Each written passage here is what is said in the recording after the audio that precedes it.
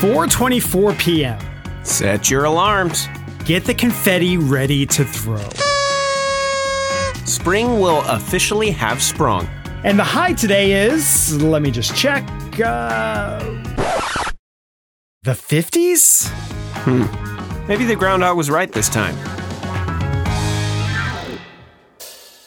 A very good Monday, March 20th to you. Thanks for stopping by for this edition of the Pinpoint Podcast. For a lot of us, you're probably still listening to this in the season of spring. Look at the clock. Does it say 4:24 p.m.? If it doesn't, it's still winter out there. If it does, or if it's later, then hey, welcome to spring. Hopefully we're the first ones to say that to you. But it doesn't necessarily matter for today what the season is because, well, it just doesn't quite feel like it just yet. Yet being the key word there. Today's pretty chilly, but Tuesday, Wednesday, Thursday, Friday, Saturday, right on into the weekend, for the most part, is looking a lot more like spring. High temperatures in the 70s and the 80s for pretty much every day of that extended forecast besides today.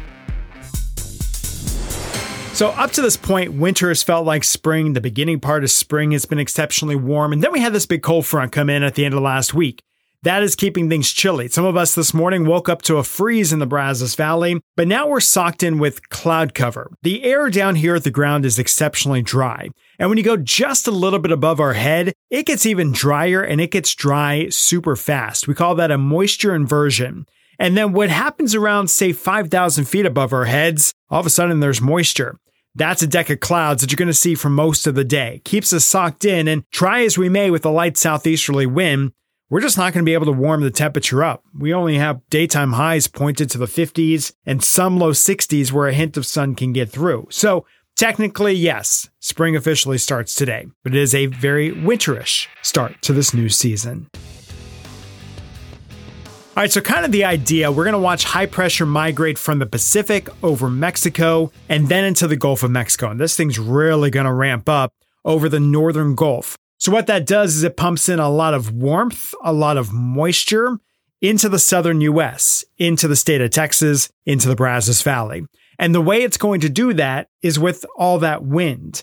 Wind is going to be the biggest part of your week leading up to Thursday. It's all because of an area of low pressure. Your next storm system starts making a move from California to the desert Southwest. And that creates kind of a void over the state of Texas between the low pressure to the west and the high pressure over the Gulf. And Ma Nature, she's not too fond of voids in the atmosphere. And the way we fill that is with wind. And in this case, a lot of wind. So enjoy the calm winds today because starting tomorrow it gets breezy. And then by Wednesday, Thursday, it is just flat out windy and bad hair days as we gear up for the potential for storms and max maybe even a few severe storms either in or around the Brazos Valley.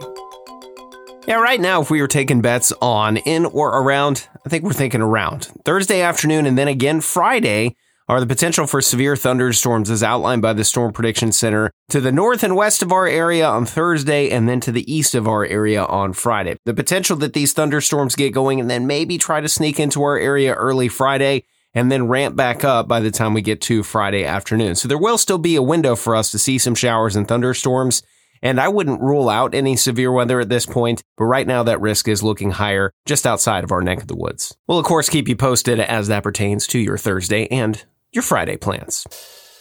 But hey, it is Monday. We're getting this week started. If you are back from spring break or it's just another Monday for you, hope it is a fantastic one. May the caffeine be flowing and your coworkers be tolerable. For Chell Winkley, I'm Max Crawford. Have a great rest of your day, y'all.